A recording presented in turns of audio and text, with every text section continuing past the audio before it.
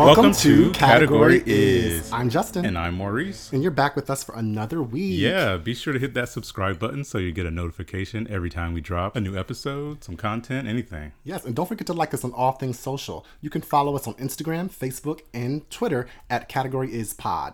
And be sure to send us an email, a shout out. Listener letter. Our email address is categoryispod@gmail.com.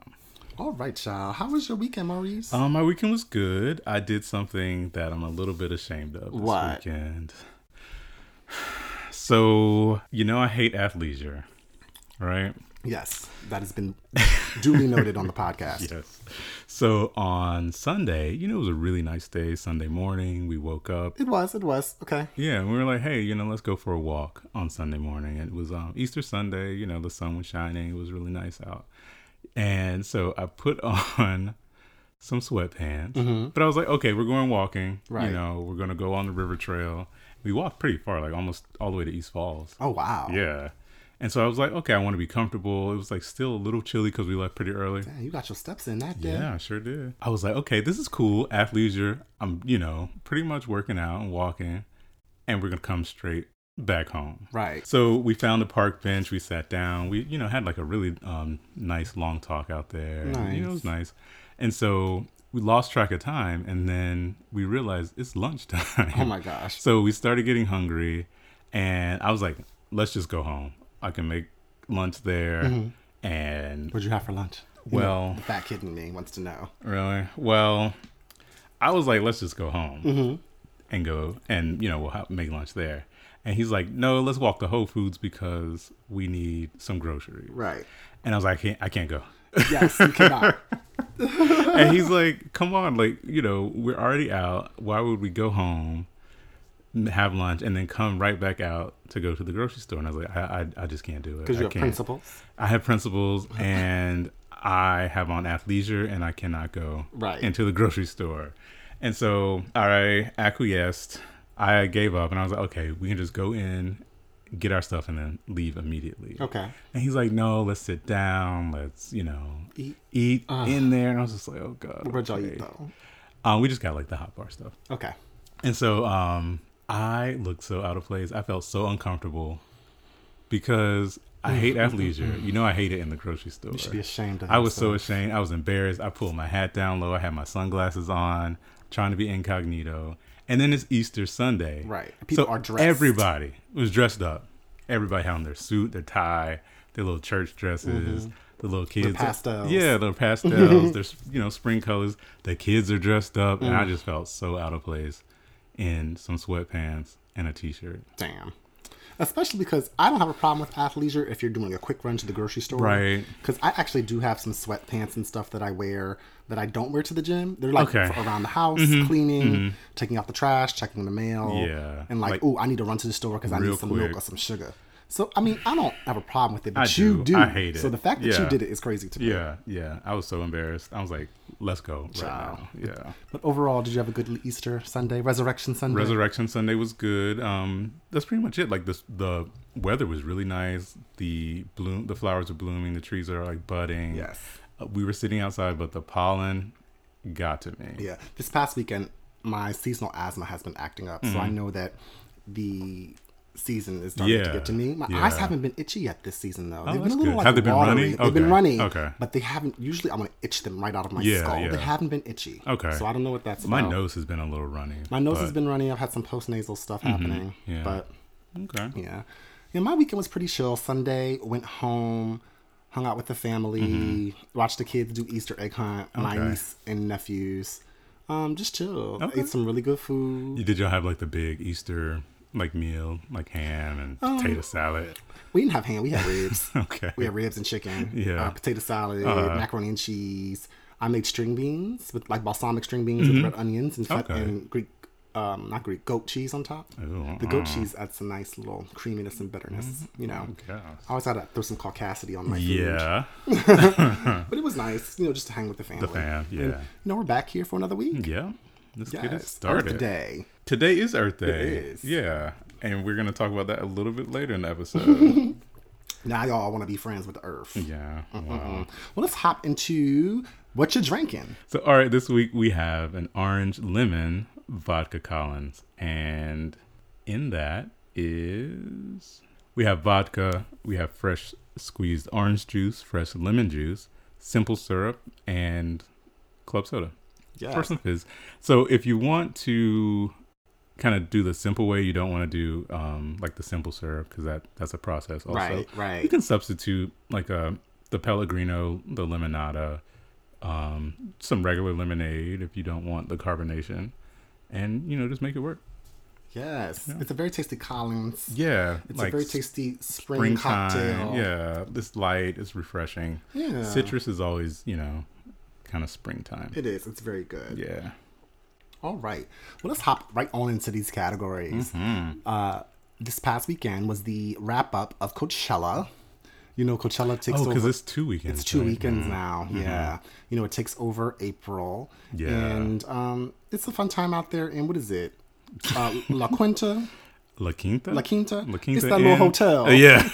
That's all I know. The motel. Right. In Dino, California, or some part of California, or Palm Springs. I don't know. But everybody goes out there with their outfits and takes pictures by that Ferris wheel for the gram. Yeah. It's just, more commercial BS. Yeah. I feel like it's not even about the music anymore. It's not. It's so you have the celebrities who have their, their private tents and they can have like their bathrooms and their catered food. Yeah. But I think the regular people are corralled on like some open field in the heat. No shade, no cover. Yeah, I'm not doing that. Water costs like $10. Yeah, no bathrooms.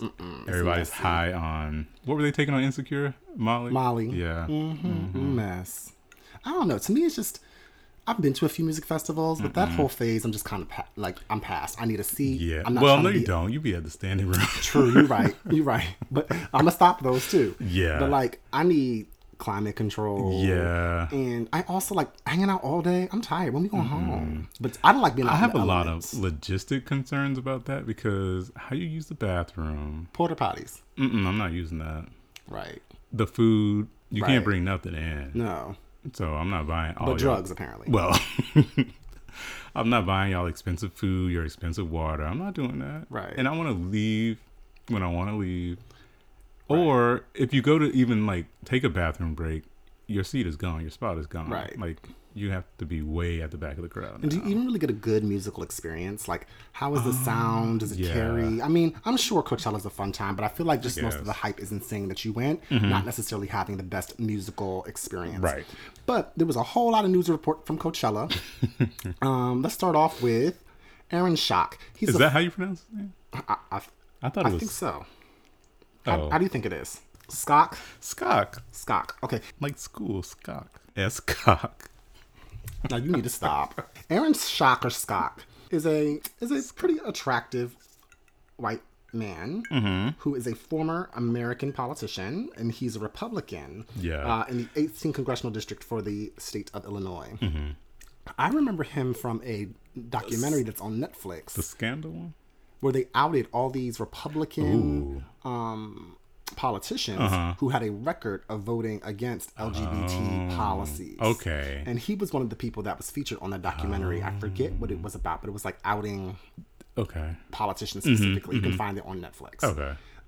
But he's only served from 2009 to 2015. So he's been, out of the public eye for a little bit. Yeah. But he was seen at Coachella. I only know him because isn't he the guy who decorated his office in a Downton Abbey theme? Yes. And he spent all this money, $100,000, the taxpayer money, to decorate. That's her. That was her. He didn't need to come out after that because everybody knew. Right. Well, she got a nice little body, But he was photographed at Coachella with these clearly homosexual men. And I don't say that to stereotype, but when you are one, you can do that. Yeah. And they was clearly gay to me. They was all out there with too tight shirts on, pastel Nike sneakers, handkerchiefs, which is a clear code, and shirtless. The one guy's a trainer. The guy on the very left. They all be having time in the gym. So they probably are trainers or bartenders. Underemployed, basically. Right. So there was actually a video that was captured of Mr. Schock at Coachella. with his hands down the front of some man's pants. Yeah. And they were kissing and going at it. And people are like, oh, I'm guessing that he's, coming out now. Well, yeah, I guess so. I mean, you think? To me, well, people's coming out is very personal. I don't agree with outing people, except in the case of politicians who vote against LGBT rights. But he's no longer a politician. He's a private citizen. Right. And I don't think we're not owed a statement from him. Well, he made a very clear statement. Yeah. Right there. It's clear. Yeah. But to me, it's kind of tacky. Especially, it's just like, I feel like you're kind of too old for all that. He is, yeah. I mean, he's 37. Ooh. But still, that's too old. It's too old? Yeah. You think? Mm-hmm. I mean, he's not married. To a woman. Or a man. Right. But, I don't know. To me, it's just...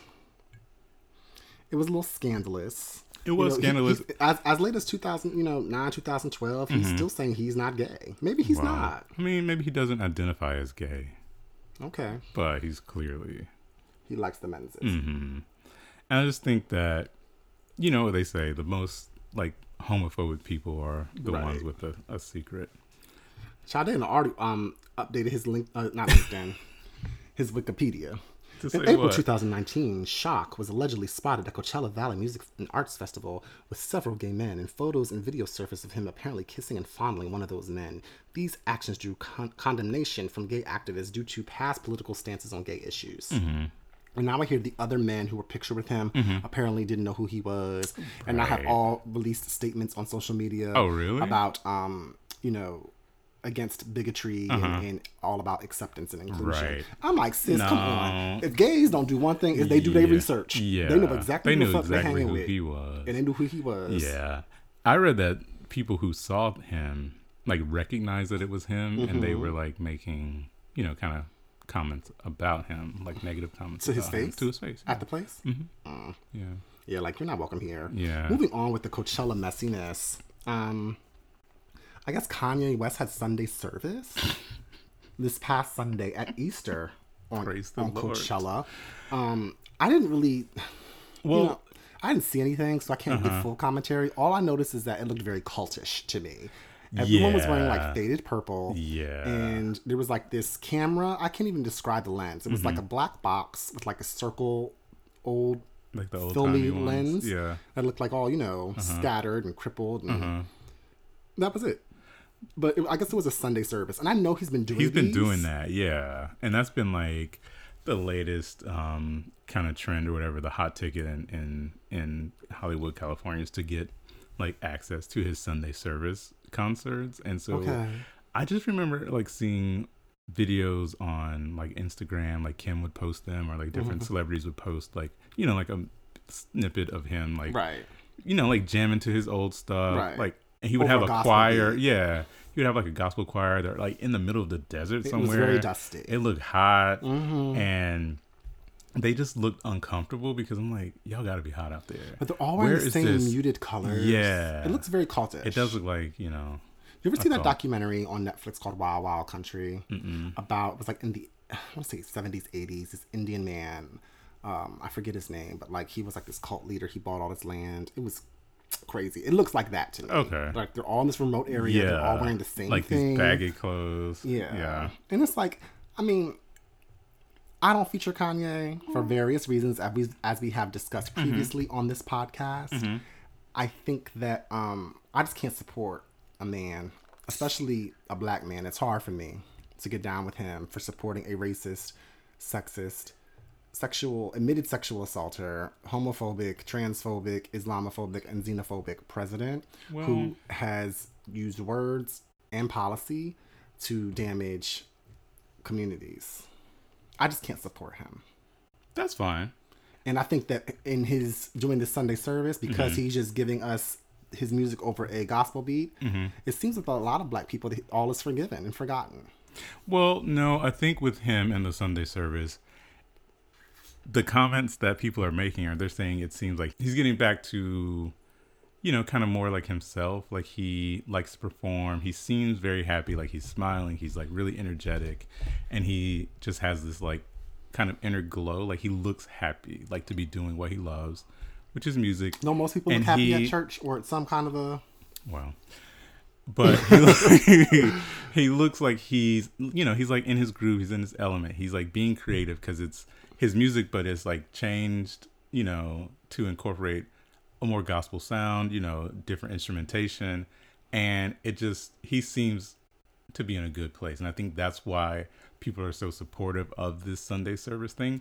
And then you add the exclusivity of it where, you know, you have, you know, these select group of people tweeting and posting about that they're there and, you know, no one else can go. So it seems, you know, that kind of like bubble. Maybe I'm just skeptical. Did it?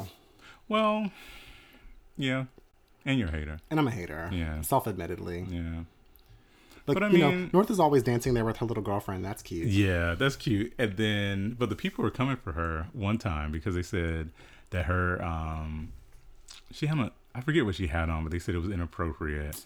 And then she had on hot in a desert. Yeah, and then she had on like black lipstick or something. She did have on black lipstick, but we had the. It wasn't red. It wasn't red. It wasn't so red. I really wasn't even that mad at it. You know, she's starting her goth thing early. Mm-hmm.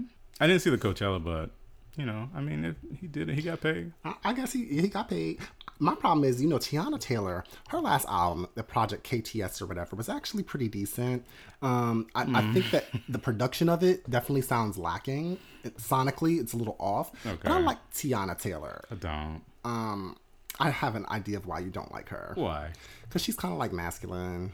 No, her body is sick. Her body's sick. Yeah. And she's gorgeous. Yeah. Honestly, I think she needs to kind of like be the second coming of Janet Jackson. That should be her lane. And she loves Janet. She could do the Janet motif. Did you see when she did the kind of like Janet inspired like runway look? No, it was like it was, I forget what she was, but she had like a Janet homage. Yeah, she loves On. Janet. Yeah. She's always getting Janet an homage, which I appreciate. But the only thing about Tiana is I only know her from that Fade video, the My Super Sweet 16 back in the day. And then the Lil' Kim tribute that she did a few years ago. Right, for Halloween. And that's it. No, it was on Hip Hop Honors, something on VH1 or and now she has that, now she has that new song like something about pussy, but it's like a you know, ballroom scene type song, and she's like voguing and she's aligning herself with the ballroom scene. And that's good and fine. I like her. I just think that she needs to make the strategic move to kind of distance herself from Kanye if she really wants to Kanye writing them checks, blow up, but it doesn't seem as though she's doing that. 'Cause she was at that Coachella Sunday service with all four of them fake dreadlocks, and she was swinging them to and fro and singing into that mic. But it just, again, it looked very cultish. I guess she can. I don't know. But moving on to the next topic about Coachella. There's been some controversy now reported about payment for artists who headline. And, you know, we'll get to Beyonce because Beyonce always got to come, Do we folks. have to? We will. She'll come next to her own category. This is still a sub part of Coachella. Okay. And we all know that Beyonce had her big performance last year, which was epic, groundbreaking, iconic. First black female to headline. Ain't that about a bitch? That's something she said in Homecoming. Yes. We'll get there. But this year, I guess The Weeknd was a headliner. Which Weeknd? The Weeknd. What is The Weeknd? Well, you know that singer, that black one that's been dating the Bella Hadid, the chubby one. Oh, they're back together? With the matted hair. I don't know if they're back together. Oh, the one who can't feel his face. Oh, yeah. Yeah. He's on cocaine or something. Something like that. And I mean, I don't even know when he had a song last. That one. Oh, really? Yeah. Oh, girl. And then Ariana Grande was there headlining. But it's been reported. I heard her set was like all messed up with technical issues. Oh, yeah. There was no mics. She couldn't hear herself. Somebody threw a lemon at her. Oh, that's rude. You know, that's probably Beyonce fan. Yeah. And then she had, what's her name? What? The Cardi B hater. Cardi B hater? Yeah. Who? Nicki Minaj. Oh, yes. Nicki Minaj, they raps was off. They said they was just doing karaoke. She had NSYNC there, sans Justin. Oh, well, I don't feature I mean, but to me, you got to pull out all these stops. Let's get a cohesive show together. Yeah, but you know, she just doesn't have the range yet. Not yet. But again, try again next year. It's been reported that The Weeknd was paid more than $8 million to headline. Yeah. The Coachella concert. I'm not sure. He only did one weekend, right? Not both. The Weeknd only did one weekend? Yeah. Okay. So he got $8 million for one weekend. And then I believe that Miss Grande was paid in the range of Beyonce as well. So Beyonce allegedly only got in $3 to $4 million per weekend, but she did both weekends, which could essentially be the same as The Weeknd, but like he got, they got 2 for 1 essentially. Basically, yeah. And Beyonce had to pay all them people. Like, girl, that band is coming up out your check. Right. Them Jay Setters coming up out your check.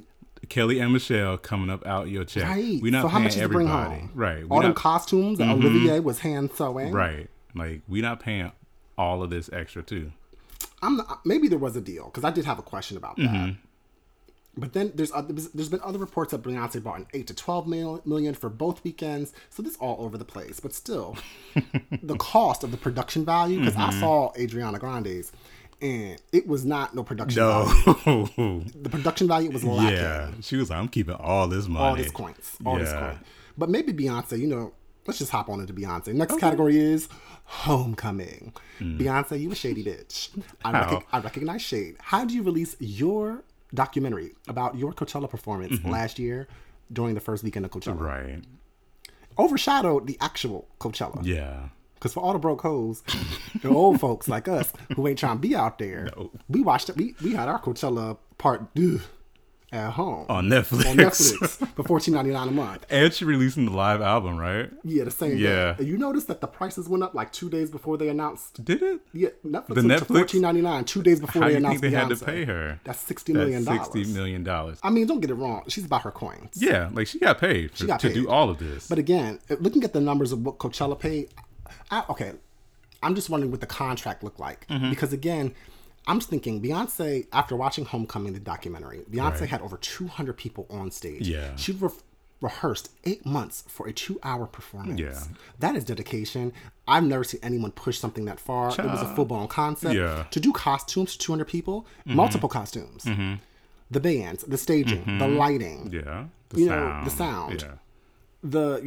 She had the moving flat escalate, like all that stuff. The production value was so much higher. Yeah. I'm like, well, that must have ate up her whole $8 million to put on. So did she do that for free? No. I'm thinking that she must have had some kind of a contract with Coachella saying you won't pay these people. Well, her take home would be that amount. Yeah. But there was another question I had after watching that documentary is from my legal mind is, what does Beyonce's NDA's non-disclosure agreement look like? Airtight. Because honestly, Game of Thrones needs to consult with her. Their episodes stay leaking every week, and I don't even watch the show, and I'll be knowing about the leaks. Yeah. But Beyonce, how does she have 200 people on stage? That's not including the other people who were involved. She had 3 different sound stages. Yeah. There were hundreds of people involved in this project. How did it remain under wraps? No one knew about it. A lot of times, like, they might give the band a set of music, but they might not say what it's for. Okay. Or they might give the dancers, they have to learn this routine, but they might not know exactly what it's for. And they do that a lot with, things they want to keep private and keep, because with like the royal family, when they go somewhere, sometimes they don't tell the organization who's coming. They just say we have a big, celebrity, we have a big, and person coming. There's like fake itineraries to like, ward off people or whatever. So I'm sure that Beyonce has some mechanism that we're not privy to. But again, watching anyone who knows Beyonce, she always has a camera crew with her that's backstage or behind the scenes rather. Yeah. Getting footage that she can kind of use in her little home videos type thing. But for me, again, this was a large scale production with all those people on stage. And at a certain point, they knew they were performing for Coachella. Like, she said that to them. And like, this was the staging, this was the lighting. They were in a bus together. She really felt as though she missed out on the college experience. Wow. And that's why she wanted to do this and have her own college. But she said spending 8 months with all the dancers and musicians and singers and, production team really felt like a college of its own. They were all in it together. No, you got to be in the study hall. But it shows, she put in work. She had them babies, and that's because she was supposed to do it 2017, but she got unexpectedly pregnant with twins. That's called in vitro. Well, she said unexpected. I mean, it was her first pregnancy. Maybe she was surprised. Not her first. You shady bitch. You shady bitch. Because did you see those photos she released after she gave birth to the twins, she looked a hot mess. When she released the photo after she gave birth to Blue Ivy, hair was done, makeup was done, outfit was done, and you ended up in this hospital bed. You know, she said she had preeclampsia. One of the baby's heartbeat stopped beating. She was 218 pounds after she gave birth. She had to eat no fish, no meat, no dairy, no sugar, no alcohol to get her body together. She said it was the hardest she's ever pushed herself, and she will never push herself that hard again. Well, but I think it was a great documentary. I enjoyed it. It was long. It's like 2.5. It's like 2 hours 40 minutes. No, I just won't see it. Oh, okay. Yeah. But to me, it's insane that the first Black woman to ever have headline Coachella, arguably one of the biggest entertainers today, was paid less than a Weeknd, who probably has about half the catalog. Wasn't dancing, popping, locking. He ain't had no concept, ain't had no costume changes. He wore that satin bomber jacket. A mess. I'm just wondering what's going on. Well, I don't know, because I do think that part of it could be that Beyonce's whole setup was so large that they were she took a pay cut. Yeah, she probably did take a pay cut because, you know, $6 to $12 million, that's still a lot of money. You know, even if it was $8 million, that's still a lot of money. Take home for herself. But if she did have to take, say, 8 instead of 10, and we had to pay 200 other people, okay, you know, that's small change to her. Like, she wouldn't, you know. And not for nothing, half the people probably would have did it for free. Okay. You know.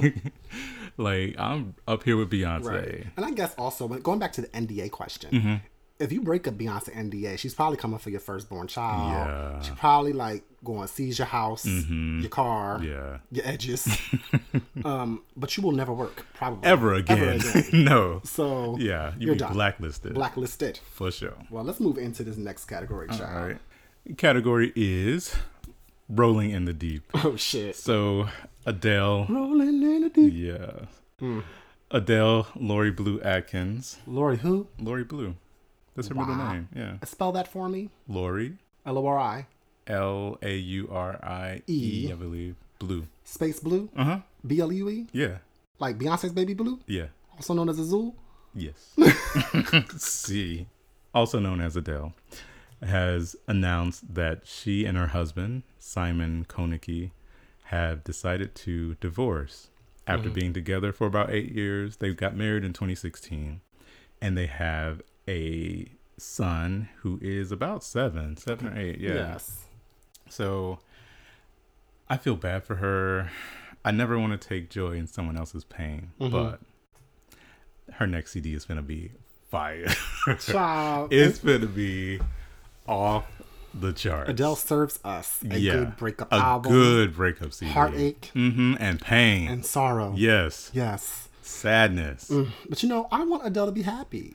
And I want happy music from her. But I don't think happy music will sell. No, and she tried that a little bit on the last one because it was like, I'm married, I got my kid. And, you know, it was more like kind of those happy songs. And people are like, we don't want to hear that. Child. We want you to send us to the abyss. You know, pull us up. But the thing I appreciate about her is she gives you the range of emotions. It's like regret. You know, disbelief, anger, rage, you know, begging for forgiveness, taking it back. She gives you all. She gives you the full spectrum of grieving a relationship. Grief. Yeah, I love Adele. She's a talent. She's a beautiful young woman. She's 30. She's only 30, and her husband's 45. Yeah, so that might have something to do with it. Well, I don't know. They seemed like a good match because she's like an old soul to me. She is. So I when it first came out that she was dating this much older man, I was like, okay, I can see it. Like, it wasn't like a big problem, but you know, I think it's hard sometimes for celebrities who are not dating industry people, because she's very much an industry person, and he, from my understanding, is not. He's not. He has some money, to my knowledge. I think he has like a nonprofit organization that goes and travels throughout the world providing communities with clean drinking water. Oh, that's good. Yeah. But for me, it's just like 45 and 30 are significantly different ages. They are different phases in life. But again, it's worked for 7 years. But to me, 7 years is key because, you know, 7-year itch. 7-year itch, but also every 7 years, the positioning of the Earth in relation to the sun and the other planets goes back to the place where you were born. Okay. Does that make sense? Mm. So keep going. The world every 7 years goes to a certain. The entire planet and galaxy aligns itself every 7 years. Okay. Right. So essentially, we change fundamentally as people, and we grow every 7 years. So that's why sometimes you do get the 7-year itch. But think about it: age 7, 14, 21, 28. 40, 30, what's the next number? Come on, 35. 42. Okay. Those are all very different key markers of a person's growth and development. That's very stagnant, and it's very astrological of me. I know not everyone's into the zodiac and all that, but I mean, to say like every 7 years, that's a bit extreme. It's about that. But again, I think it's probably more the 7-year itch. And she's like, look, I'm 30. I got this 7-year-old baby. I'm with this 45-year-old man. She's still trying to be young, hot, and fabulous. She's still trying to do the Hollywood thing. I don't think so. I never really saw that for her. She'd be out in the streets with Jennifer Lawrence. Well, that's part of the speculation because people are saying that they've not been together for a while. Right. And so, because they're very private, first of all. So you would just not see either one of them. Right. Or you would see them together at like the Grammys, the Oscars, the BAFTAs, you know, something. But their baseline was like, we're just not going out at all. Right. But then when you started seeing her out and she was by herself, it or was without like, him. What's going on? He's probably not accustomed to the lights, the camera, the action, the people fawning over her. I could get accustomed to that. Some people can't, and also this is a heterosexual relationship, right? I think that some men might feel intimidated. I wouldn't, especially by a younger woman who has. She got how much money? All this fame and power, like $145 million. I'm good with that. Yeah, she's worth. I don't know her net worth. I think it's like 145. She's worth a lot. Yeah. Yeah, she's worth 140 million pounds.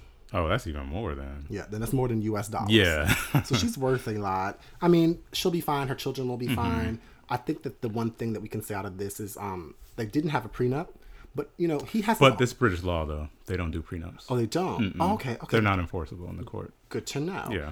But I think Meghan doesn't have a prenup. Well, bargaining power. Just be happy that you got to wear a little tiara and people follow you and shit. But I think that they'll probably have an amicable separation. Yeah. Adele doesn't seem to be about drama. No. I'm sure this relationship's been over long before we found out. Mr. Simon, like, he's not really even at, like, she's gorgeous. He's not even on her level looking at this picture. You know, that's fine. But again, it's not always about that. But I think that maybe she wanted some new material and content, and we're gonna get it, baby. Yes, this CD is gonna be. You better get ready, honey. Save your money for 31. Maybe she'll call it 30. I think she should call it 30. That's more of a pivotal year. I read an interview long ago that she said she believes in things in trilogies or in threes, and that she's done with the ages for the she has to do 30. Like, she has to do it for the rest of her career. No, now she would have to do 30. Like, girl, you got divorced at 30. You got to do 30. You can't call it like Butterflies and Mountain Streams. It'll probably be self-titled. No, you're past the self-title at this point. Yeah, self-title's like your second album. It's either your first or your second. But she should call it 32. She's about to rack up these Grammys. Yeah, she's going to get the Grammys, all the awards. Just hand them to her. Just throw them at Collect her. Collect them. Yeah, it's going to be amazing. Remember that time we went to see Adele? Which time? Oh, wait, at the Electric Factory? The only time we saw her. Well, I saw her twice. But you did? I did, yeah. When? I saw her at 19 and I saw her for 21. Oh, I didn't want to see her for 21. 21 is still my favorite. 19 was my favorite. For the nostalgia. Because when I first started hearing about Adele, remember on like Saturday morning, they had like VH1 Artists You Ought to Know. Yes. And so like I'd be cleaning the house on Saturday, like it would be on VH1 and it would just like that song just kept coming on and on and on and Chasing Pavements. And I don't. Should I get that? That's when she used to wear a little side ponytail. And she used to wear jeans, flats, and a poncho. Yeah. She was very regular. Regular. But we saw her at Electric Factory. I want to say, 2009? 2010? Yeah, it was right before. It was right after the Grammys. Yeah, I was still in college, 2009. Yeah, it was really early. Because I went with two girls from LaSalle. Because we bought the tickets like before the Grammys came out, right? And then the concert was like right after the Grammys. Yeah, and everyone, I was with Adele from day one. Me too. Everybody did not get hyped till 21 came out. Yeah, Because then she had the number 1 and number 2 album. I was one of the ride or dies. I was there from the beginning. You know? Yeah. I remember because people thought 21 was her first CD. And we were like, nah, hold up. 19. Yeah. 19. Yeah. And to me, 25 is her least. That's my least favorite. That's my least favorite. Yeah. It's 21, 19, and 25. Mine is in chronological order: 19, 21, 25. Oh, so she progressively got worse. Okay. Yeah, because it just got too much. It just got so commercial, so commercialized, so big. And even I don't understand her playing, large venues like the Wells Fargo Center. We saw her in a standing room only. That's when you used to stay in room. Yeah, bitch. I was young back then. These knees could take it. It was intimate. It was small. Yeah, and to me, you don't get the essence of Adele in a coliseum, in an arena. Yeah, in an arena. That's reserved for the Beyonces and the Gagas of the world who have dancing, and lighting, staging, and costume. Adele don't change. She don't. It's a light and a mic and a stool with a bottle of water. Poland Springs. Yeah. But that's what I like in a singer. I don't need all the flashing lights. I don't need the costume changes. Right. A mic and I feel like her stage fright got progressively worse the larger she got, because now she's performing on bigger stages. And she always messes up. She has to start over. And remember that year she flubbed the Grammys like twice. She should have just stopped and started over. Which, the George Michael tribute or the opening? The one where the mic fell in the piano. Yeah, that was the opening, and it messed up the string. She opened the Grammys, and she was off the rest of the time. Then later that same night, she did the George Michael tribute for Fast Love. And she stopped. Yeah. She said, I can't do this to him. I have to do right by him. And she started over. Yeah. But even when she started over, it was still messy. But then there was another time after that. I forget which performance it was, but she has severe stage fright. Yeah. Yeah. That's because she's on the stages that she's not supposed to be on. Basically. Girl, we're waiting for these albums. Yes. We love you. I can't wait. It's gonna be epic. Child. Yeah. Moving on to other music news. You notice all of our categories seem to be musically themed this week. It's a very musical episode. Yes. Well, there's a new book coming out for our literary folk. It is called My Life with Whitney by Robin Crawford. A Song for You, My Life with Whitney. Oh, it's called A Song for You, colon. It ain't no real book title unless it got a colon in it. A Song for You, My Life with Whitney. Now, Robin Crawford is one of, alleged to be one of Whitney's really close friends. Really close. And she has some significant insight on her relationship with Whitney. Ms. Crawford is a lesbian. She now resides in northern New Jersey with her wife and children. Okay. Yeah, she's married to a white woman. Oh. But Ms. Crawford is gay. Clearly. And she's releasing a book about just her life with Whitney. Now, to me, it doesn't seem to be too exploitative. It doesn't. Not to me. Whitney's been gone for how many years now? 5, 6? A few. Okay. But she releasing a book, My Life with Whitney. And that doesn't seem exploitative. Because it does. Okay. Because basically, if your life wasn't with Whitney, no one would care to read it. Right. Like, who are you? Right. So I remember, I can't recall the name of the documentary, but back in the day, there was this really big documentary about lesbian women, and it was lesbian women of color. I'm going to say it was called Studs or something like that. I can't recall. If I can, I'll let you know and put it in the show notes. Okay. But it was this documentary. It was chronicling the lives of these butcher lesbians in North Jersey, Newark area, where Whitney's from. And New York. Okay. And there was one woman in there who alleged to have had intimate relations with Whitney Houston and also Kimora Lee Simmons. Oh, I can see that. Really? Yeah. Huh. A lot of stuff go down in the photo shoots. What you mean the photo shoots? You know how the model life is. I mean, so anyway, this book's coming out, and it's just talking about her life with Whitney, her perspective on her relationships. I'll see what insight we get, but I think people are really going to be reading this book just to get at, was Whitney lesbian? Bobby Brown alleged that she had a relationship with Robin Crawford. Yes. We'll see. I don't know. Well, I think the whole Robin situation has always been a talking point whenever you bring up Whitney, because, they had this friendship Robin's clearly a lesbian. Right. So people always insinuated that Whitney was a closet lesbian or bisexual or something. And it added just another layer of interest and gossip and intrigue to her story. Now, a lot of people say that, Whitney grew up in the church. And they say that, some of her struggles with drugs and, all these other things was the result of her trying to suppress and repress her lesbian nature. Okay. Yeah. And so even the whole relationship with Bobby Brown, how volatile that was, they're saying that, she was in that because she needed to get married to a man, so people wouldn't find out that she was potentially a lesbian. Wow. Or, it was so volatile because he found out that she in fact was a lesbian or bisexual and was having this relationship with, her quote unquote best friend. So it's exploitative in the sense that nobody will be checking for Robin or this book if Whitney wasn't dead. If she wasn't dead and if her name wasn't in the title. Right. Because nobody cares about Robin. No one does. They just want to hear the tea on Whitney. And so in this book, there might not even be any mention of a relationship, sexual. There might not be any mention of a sexual relationship with Whitney, but the simple fact that her name is in the title and they are alleged to have this, relationship, it's going to sell. It's going to sell copies. Because it's salacious. It's salacious and people are going to buy it.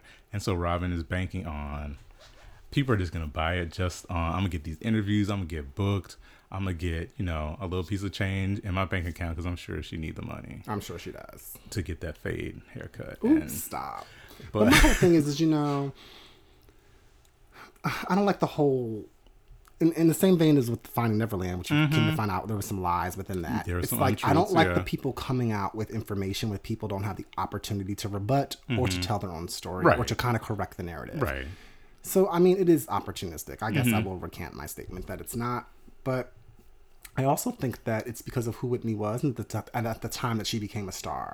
Because I think that, in that time and space, women weren't given license to explore their sexuality openly. I mean, 20 years from now, there will not be a book that says, My Life with Rihanna. Right. Rihanna out here, she don't give a damn. At all. She looked like she don't. She put it all on Front Street. We know she took a dip in a Lady Bond. With Melissa. But no one cares. At all. So it's just like, but that's not the target audience for this book about Whitney. First of all, the younger people don't read, and they sure ain't going to read a book about Miss Whitney Houston. Right. But we'll see how that book does. You can always get it on Amazon, Audible. She's trying to get a bestseller. Child, all right. Let's hop into our realness section of the show. Yes. What's our topic for realness this week, Maurice? So this week we're going to talk about toxic friendships. Okay. So, sometimes we have those friends that always bring us down. They always have a drama. They always want you to extend yourself, but they don't necessarily reciprocate. Right. Or they want you to do something for them all the time, but the one time you need them, they're nowhere to be found. They ghost you or whatever. So have you ever had a toxic friendship? Absolutely. I think that, I think that if you've lived, through high school, you've probably had a toxic friendship, to be honest. Right. I mean, we're 30-somethings here. I think that, as I get older and I am more sure of myself and who I am and what I will and will not tolerate, what I stand for, and what I value, I've noticed that the amount of superfluous friendships, which are just like, bullshit friendships, and or toxic friendships have diminished. Okay. I still believe that there can be different kinds of friendships aside from those. Not all friendships are going to be the same. You can't compare them all. Right. You got that one good Judy who knows all your secrets, but you can still go to the club with them. You can cry on the couch. You can have a deep intellectual conversation. And then you got that one good friend where you don't, it's more of like a, a social friendship. Y'all go to brunch, y'all go to the parties, but y'all don't really that's not the first person you're going to cry after your breakup. Or you don't cry on her shoulder. Right. And then you have, friends can serve different purposes in your life. Well, but in terms of toxic friendships, absolutely. I've had my share of them. In my personal experience, the kind of toxic friendships I had were ones where the individual tried to leverage power. In what way? I think that they were usually, honestly, some of my most toxic friendships for me as a gay man were really in like college. Okay. I was really unsure of myself and who I was in terms of my sexuality. I wasn't sure of how to project that or how to embrace it or what it meant to me. Right. I still felt very influenced by the demands or the weight of the world in terms of how I should conduct myself, what I should think about myself. You know, I was coming into my own. You know, I really was just figuring out who I was and coming into it. And I think that I had certain friends at that time in my life where, and I'm not, they're great people, and I'm not, you know, bashing anyone, but I think that those friends saw a certain weakness in me. Okay. And I think that, you know, I'm not saying they didn't accept me for who I was, but those were people who accepted me at that time. And I felt like I formulated a strong bond with them. But in that bond, toxic, it was unequal. Okay. Because I felt as though I was looking to them for acceptance and validation and self-worth. Okay. And I was at their beck and call to get it. And when I didn't act or conduct myself in a way that they deemed correct or how they thought I should, then I would be essentially punished for it through not, you know, lack of access to them, not talking to them, or, you know, them having shit to say about it. Okay. And you can tell when your friend approaches you, like, we've been friends for a long time now. You let me know about myself. Ooh. But seriously, you let me know about myself. But I think that, and correct me if I'm wrong, but I listen to you. And, you know, I take into consideration what you have to say. Yeah. Sometimes I have feedback. Yeah. But I also be like, well, I hear what you're saying. And I really do take it into consideration because it's not coming from a place, I never felt as though you come at me from a place of jealousy, like malice or hate. It's always been like a supportive feeling. But in my toxic friendships, I never felt that support. So you feel like you're giving more than you're getting. It's not like equitable. Right. Yeah, it's not equitable. It's not reciprocal. And there's an imbalance in the power dynamic. Okay. And to me, that's always been my experience with toxic friendships. And that oftentimes I was always a person that, you know, just my personality as is I don't like to ask anybody for anything. I like to appear as self-sufficient. I have a lot of pride. But my friends could ask me to stop what I'm doing and fly to the moon to get them something, and I'm going to do it. No questions asked. You need me, I'm there. You need to ask some questions. But when I just need simple things like, hey, can you help me, you know, move this weekend? Or can you help me, could you watch my dog this day? Can you walk my dog? Yeah. Just really, really simple things. It's like people don't show up for me. And it just makes me feel bad because I feel like I'm always exerting so much energy showing up for other people. And I think that, you know, we all have busy lives and things are going on, but you can notice recurring patterns. And I think that as I've gotten older, you know, that I just have less tolerance for patterns that I've identified. And if I feel like I'm investing more in a friendship than I'm getting out of it, I'm just ready to just, you know, let go. And it doesn't have to be in an argument. No. It doesn't have to be shouting and yelling or screaming. It's just, look, this no longer serves us. Right. Have you ever had that friend where anytime you see their name pop up on a text or they call you and you're just like, I don't want to deal with this right now. Yeah. You do? I have. And you know me, I text back pretty quickly, you know, unless I'm like taking a nap. Sleep. But if I just don't, then it's just, I don't want to engage with you. Or if like we have plans to do something, and if you and I have plans to do something, I'm going to text you in the morning, hey, our plans are still on, confirming the plans. I won't want to confirm the plans with that person. Yeah, you hope they forget about it. Or you just don't do it. You say you're going to reschedule, you don't reschedule. It's those kinds of things. But I think that at a certain point, you get too old for those kind of shenanigans. And it's just like, look, let's be clear. You know, when the friendship seems to be more work than it's worth, then if you're not enjoying spending time with them, if you're not, kind of excited to spend time with them, or even show any interest in what they're doing, then that's a big red flag too. Right. And honestly, not for nothing, but like as I get older, I think that we all are evolving and changing. Our friendships can't be the way they were in our 20s. Like we're not on a college campus where we're just chilling all day shooting the shit in the dorm room or in law school at the law library. Like now we have careers, people are having spouses, people are growing families, people are getting further education and are starting businesses. And some of their time is not attracted from these friendships. And I find that most of my friendships today, honestly, my friends either don't live here in Philadelphia and when I do speak to them, it's probably like once every other month at best. But the thing I can say is that when I do speak with them, we pick up right where we left off. It's like we never missed a beat. It's all positive, and I leave the conversation or the interaction with my love tank full. I just feel overflowing of love, and I know that connection's still there, even though it's not what it once was. But I think it's unfair to expect it to be. But some people do have friendships that are a little more high maintenance and require that daily interaction or weekly. Well, I don't think it's the frequency of it, right? I think it's the energy that you put into it and the energy you get out of it. Like I have my friend Octagon, and I only have like my friendships are like my core friendships. I don't have like these layers and tiers like you said, concentric circles.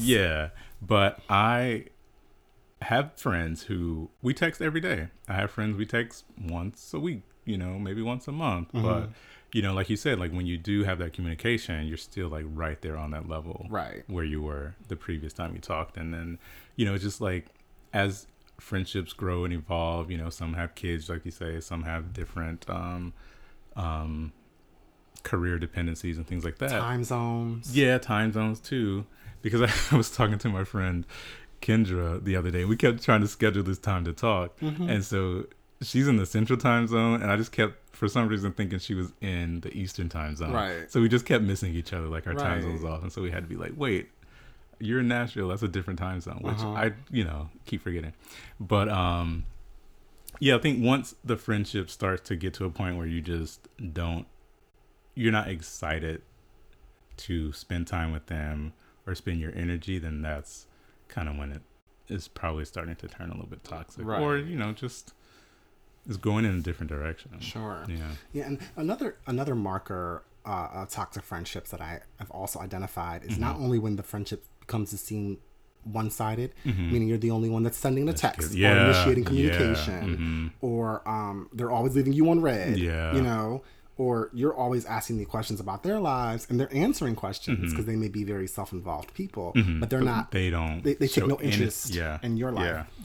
Another sign for me of toxic friends are sometimes I have this saying that I'm always going to support my friends from the sidelines, but I cannot get in the game of their life. That is your life to play. No matter your career choices, your dating choices, your financial choices, they're all your choices to make. If you come to me and ask my opinion about them, I'm going to give it to you. If I see that your choices or actions are harming yourselves or potentially others, then I will offer my opinion to you as a close friend. But for the most part, I'm just like, you go, girl. You like it, I love it. If it works out, I'm here to cheer you on. If it doesn't, I'm here to wipe your tears. But I find that friendships can get toxic when sometimes people overly involve themselves in someone's life. And that's not necessarily like checking them when they need to be checked or being their mirror, as we say here. It's like when you are trying to manipulate them or somewhat control their life. And I think that to me is really a sign of toxicity. Okay. So what would you do if you have a toxic friend? It depends, right? I think it depends on how long you've been friends, the nature of your friendship. And I think it's always just best to have communication and a discussion. You should be able to talk about it. But she don't want to talk.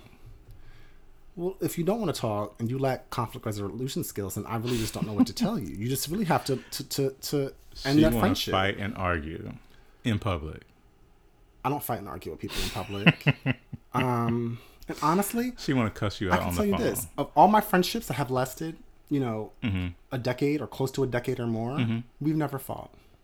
Really? Yeah. No disagreements. We've had disagreements. Oh, okay. That's different.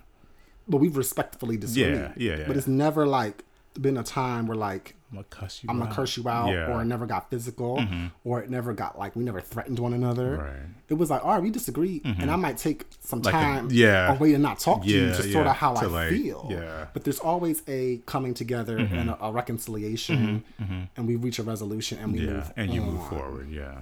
But I have been in friendships where they wanted to fight all the time. And then you kind of get into that cycle of abuse, because that is abusive. Yeah, pretty much. And then the friendship is more about the making up from the fights than the friendship itself. It's like you kind of lose focus of what you have in common and what you respect about each other. And it's just, you're kind of like, oh, let's start a fight, because you get addicted to that adrenaline of fighting and then making up, which some people replicate in their romantic relationships. Well, Chris Rock says the only interesting relationship is a bad one.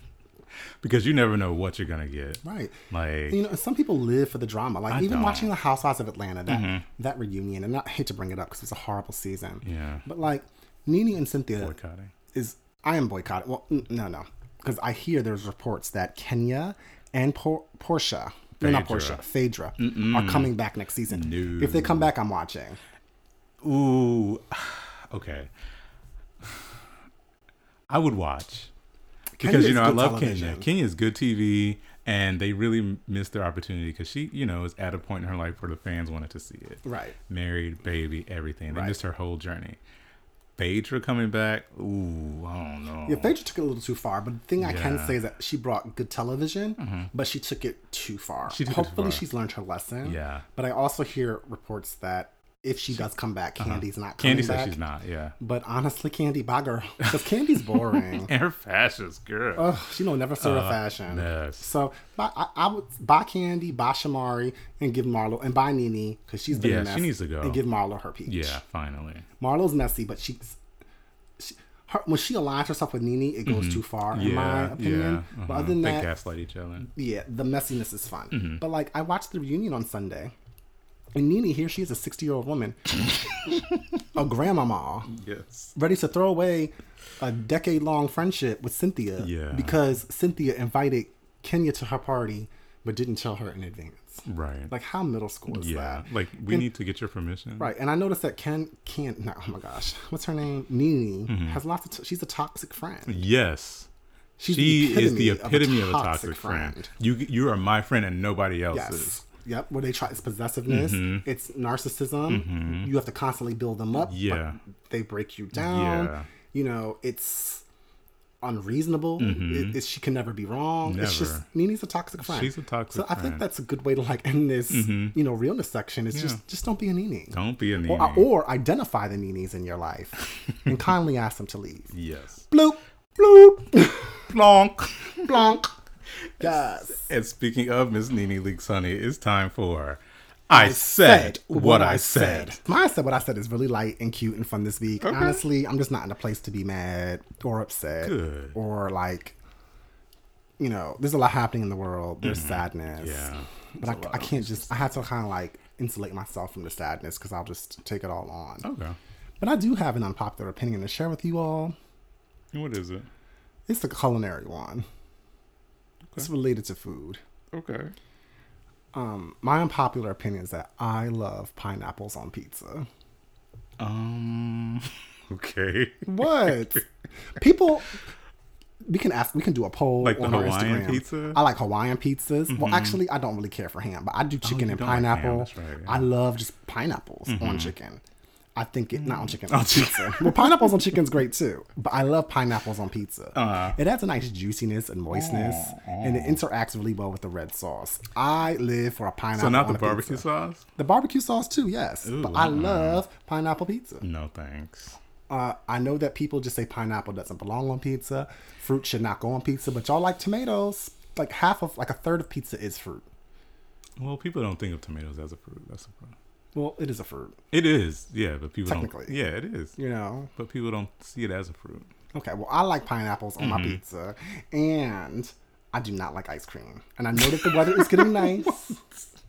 And people out here, I like gelato. I like frozen yogurt. It's the same concept. There's more cream in ice cream. Ice cream makes me thirsty. Oh, I thought you were going to say make you gassy. And gassy, too. You know, the lactose intolerant. But I get so thirsty when I have an ice cream cone. Yes, like I need to drink like a full gallon of water. I feel like I'm licking chalk. So I don't like ice cream. I know that it's getting nice out and people want to, you know, have their moment with the ice cream cone. And, you know, the Mr. Softy's going down the block. Yeah. But I don't feature her. You know, I'll be right at Rita's with my water ice. Wow. So I know it's corny I said what I said, but I said what I said, and that's what I have this week. How about you, Maurice? What say you? I say what I said this week is a little bit, it's not heavy, but, you know, there's a lot of talk going on recently about increasing the minimum wage. I'm against it. I don't think minimum wage should be increased. What? Not to $15. What is it now? I'm just curious. I think it's like $7. Really? It might be like $9. I don't know. I don't make minimum wage. So I know that there's lots of companies who are, you know, increasing the minimum that they pay employees. Yes. For like $20 an hour or whatever. But that's a company thing. I mean, the minimum wage is a federal government mandate, right? So right now, the federal minimum wage is $7.25 an hour. And they want to double it, more than double it, to $15 an hour. Okay. And I feel like they've been discussing 15 for the past, like, 10 years. So yeah, it's been for a while, and it's been getting more traction lately, and so a lot of states are like starting to increase it. Like some places are 11. I think California is 11, Massachusetts is 11, and then some other states recently enacted raising it. But I just don't see it because we went to that's only $31,200 per year, right? As a person with a college degree, have made less than that in some jobs I've had. How long ago? It was a while ago. I was like right out of college, but... You older. Right. But minimum wage is for that teenager who works part-time at McDonald's, you know, after school. Like, you can't be paying them $15 an hour, and they making more than people with college degrees. But I think that what will happen eventually is that it's just going to be a market increase because the people in the college degrees are going to make more. Well, the price of bread, milk, and eggs is going to go up. The price of goods is going to go up, but not necessarily the price of wages for people with college degrees and secondary degrees and like all that. And what's also going to happen is it's going to reduce the number of jobs because companies aren't going to say we're going to double our salaries for all these cashiers. You know, I hate the cashiers, by the way. Or the prices of the Big Macs. And they're not going to do that. So what they're going to do is they're going to hire less people, and everywhere you go is going to be those self-serve kiosks where you order on the screen, which are everywhere. Yeah, at McDonald's now. Yeah, and you just pick your order up at the counter. There's less cashiers. There's less people that have to pay. Automation is definitely impacting the workforce. I mean, I don't know enough about this topic to really have like a solid commentary on it. Okay, that's fine. But I feel like people deserve at the very least a minimum, a livable wage. Well, okay. Right? And I think that, you know, although you say the minimum wage is for, you know, the part-time high schooler after work, I remember when I was 14 working at McDonald's. That was my first job. Ooh, how are you 14 working at? Don't ask. Well, okay. Well, 16 working at McDonald's. Okay. Keep it at that. And I had my working papers. I was working there, interviewed, got the job. I never got the good shifts. Okay. The good shifts always went to like the 30 and 40-year-olds who were working at McDonald's. And, you know, also at McDonald's, all the guys worked in the back. Were like, I wanted to work the register. They never let the guys work register. Okay. Like, so there was mad discrimination happening at that point in time. Mind you, this is the early 2000s. But I just remember like going there and there being like lots of full-grown people that had kids to feed and families to support, and they would work the morning shift at McDonald's because they did the breakfast, and then they would go work at the Taco Bell, the KFC next door. Oh wow! Like, so they were working like 16-hour shifts 5 days a week at minimum wage just to try to feed their families, and I thought that was just horrible and sad because it's like you're not even there for your kids. You can't spend no time with them. Right.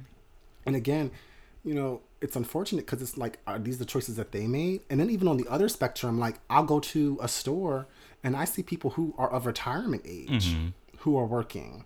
And it's just like, what's happening within this country and its system in terms of the workforce where, you know, people are making such low wages and can't have a livable wage. So again, I don't know enough about the solutions to correct this, but I do think that there should be a livable wage, and I don't think that $15 an hour is even that livable.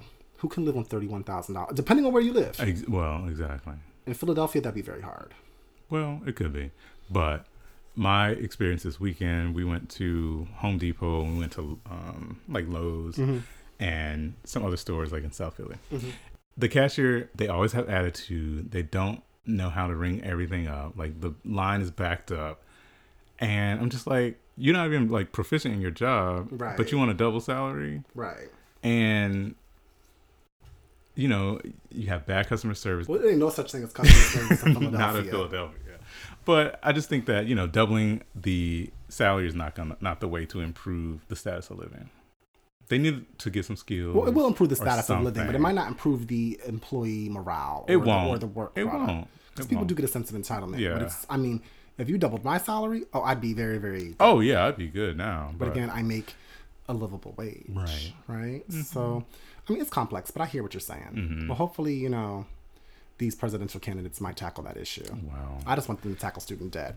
Okay, Elizabeth Warren. Hey, girl. She want reparations, too. She doing the most. We'll see what she has to say. She might end up getting my votes. She won't. And I said what I said. All right, now. Well, let's hop into tens across the board. This week, my tens goes to the ice cream company. As someone who does not like ice cream. You don't even like ice cream. I don't. A mess. But what I do like is social responsibility from our corporations. My God. And this week, my tens goes to Ben and Jerry's. They're an ice cream company. Some of you might enjoy their Cherry Garcia and such. I do not. But on this past Saturday, was it? Yeah, it was. It was 420, which is, I think, become to be known as the Weed Smokers Day, National Marijuana Day, or something like that. Yeah, pretty much. But Ben & Jerry's posted a statement to their social media. And they said, ever notice that most of the people making money off of legalized cannabis are white, but a disproportionate number of people getting arrested for using cannabis are black? That's not cool. Let's celebrate 420 this year by making sure legalization doesn't leave people of color behind and expunging everybody's cannabis convictions. And they gave a link to more information about the disparity in terms of policing of marijuana and the access to legalized distribution of marijuana in various dispensaries and in states where it has been legalized for recreational and or medical use. No. I think that this is a topic that is really, really important. I don't. Especially from a restorative justice aspect. There are thousands upon thousands of people who are sitting in prisons across the United States for crimes related to the possession with the intent to distribute marijuana. And, you know, over time, our research, our cultural approach, our thought to marijuana has changed drastically. I think that people don't even view marijuana as a drug anymore, and that it's just socially accepted. It's all over at the Coachella. You know, it's just become more mainstream. And I think, you know, it's not the gateway drug that it was once, you know, deemed to be. And it's just become socially acceptable more so today. And it stank. It do stank. Yeah. But, you know, many jurisdictions have decriminalized. They have not made it legal, but they have decriminalized. Right. So they're not prosecuting marijuana crimes with the same resources or effort that they once did because it's just not, you know, worth their time, I guess, due to the cultural change around the drug. But what I'm finding is that we need to reckon with some of the impacts that the law and society and culture had on people at one point in time. Okay. You know, it has devastated certain communities. People are in prison for, you know, selling cannabis. And if you do notice, the people who are making money now off the legalization of this industry are overwhelmingly white. They're not Black, they're not people of color, they're not women. Okay. And to me, I think that if we're taxing this drug now that it's legal, there should be some funneling of the taxation monies into communities that were devastated by the, you know, war on drugs. And I also think that, you know, people who depending on when their crime was committed and the severity of their crime, there should be some kind of revisiting and lessening of their sentences. And I also think that they should be given opportunities, because if you are a felon or convicted of a crime, you can't get a license to have a dispensary. Right. Okay. You know, so it's just like, how are people who were once dealing in this industry when it was illegal, and if they want to re-enter this industry where they have a lot of institutional knowledge, where they have a institutional knowledge, know-how, they have business skills and acumen, why can't they re-enter this industry? Well, after they have, you know, served their time, their debt to society, and now they want to re-enter. To me, there's a lot of issues around this that are not being addressed, and I think that it is another example of how in America certain groups are left behind and are not given the same opportunities, and it's institutional, and it prevents progress through wealth. Okay. Now I have some issues with the Ben and Jerry's statement. Because first, they are stating that jurisdictions where marijuana is legal. Now outside of California, and maybe Michigan, not even Michigan, because I mean, Colorado, they got Detroit, which is very minority. But the other places where it is legal is Washington State, Oregon, Alaska, Colorado, Vermont, which is where Ben and Jerry's is, Massachusetts, and Maine. Right. Ain't that many brown people in any of those places. There's more than enough. But they're having barriers of access to this industry in terms of raising capital, in terms of the legality. It's just, it's a serious concern. But, okay. And I think I give my 10s to Ben and Jerry's for raising an issue that people sometimes don't see. Because ain't nobody buying that high-ass ice cream, and they trying to make this statement of, you know, what's fair and just and across the board. No, I mean, I get what they're trying to say, but y'all the wrong people to say it because you're in a state that is not that black, first of all. Like, Vermont, how many black people live in Vermont? To counter that point is maybe part of the reason that marijuana has become legal in those states is because of the fact that they have lower black populations. I'm just positing that. I'm just posing that question to you. I'm going to say no, because in Vermont, there's only about 600,000 people anyway, and only about 1% of that is black. The number of people who could potentially get into that industry would be less anyway. Okay. So it's a numbers game. They're playing semantics, and I think they're trying to play the people by making this statement of support for the minorities. But what about reinvesting into the communities that were devastated by marijuana? Oh, okay. The policing of it. They can do that. Again, these are real social justice issues. And I think that there are actual conversations that need to be had about restorative justice. But Ben and Jerry's ain't the ones to do it. Okay, maybe not. But my thing is Kim Kardashian the one to be out here getting her law license talking about reform? Why can't? So you're telling Ben and Jerry's to stay in their lane? She don't even smoke weed. She don't do ecstasy. She don't even drink alcohol like that. She was high on ecstasy when she made her sex tape. Allegedly. while Chris was doing her hair and makeup and lighting. But anyway, what I'm saying is that don't tell Ben and Jerry's to stay in their lane, because that's essentially what you're doing. No, I'm not. I'm saying their statement was very well crafted, but it misses the mark because the jurisdictions that they're speaking of are predominantly non-minority. I get that. So you can't make a statement to say these jurisdictions are keeping black people out when there's not even black people in there in the first place. That's a fair assessment, but I still think that it's good that Ben and Jerry's brought awareness to the issue. Okay, I'm still 10s for them. I prefer Talenti. I'm not eating no Ben and Jerry's. I prefer Talenti too. So, in keeping only on sale though, because it's a little expensive. It is, yeah. In keeping with the theme of Earth Day, my 10s this week is going to Innocent Mburan Uwame. Yeah. Who is in the Democratic Republic of the Congo. Okay. He is the director of Virunga, which is an anti-poaching society in Virunga National Park. And he posted this selfie with these two gorillas. Oh, the gorillas is leaned up. Yeah. Wow. They're like posted up like humans. So Innocent, he actually rescued these two gorillas. Their mother was killed by poachers. Damn. And so he and this sanctuary, they raised these gorillas since then. And so he posted this picture, and they essentially learn human behavior. Right. And so they're like our distant cousins. Yeah. So some people believe that. Yeah. So they're kind of like posted up like humans. That's so funny. This. And so, yeah, just to bring awareness to Where's Jane Goodall at? I thought she was dead. She's probably still alive somewhere. Ooh. But still out here fighting for Mighty Joe Young. Well, what was that movie where they killed the lady?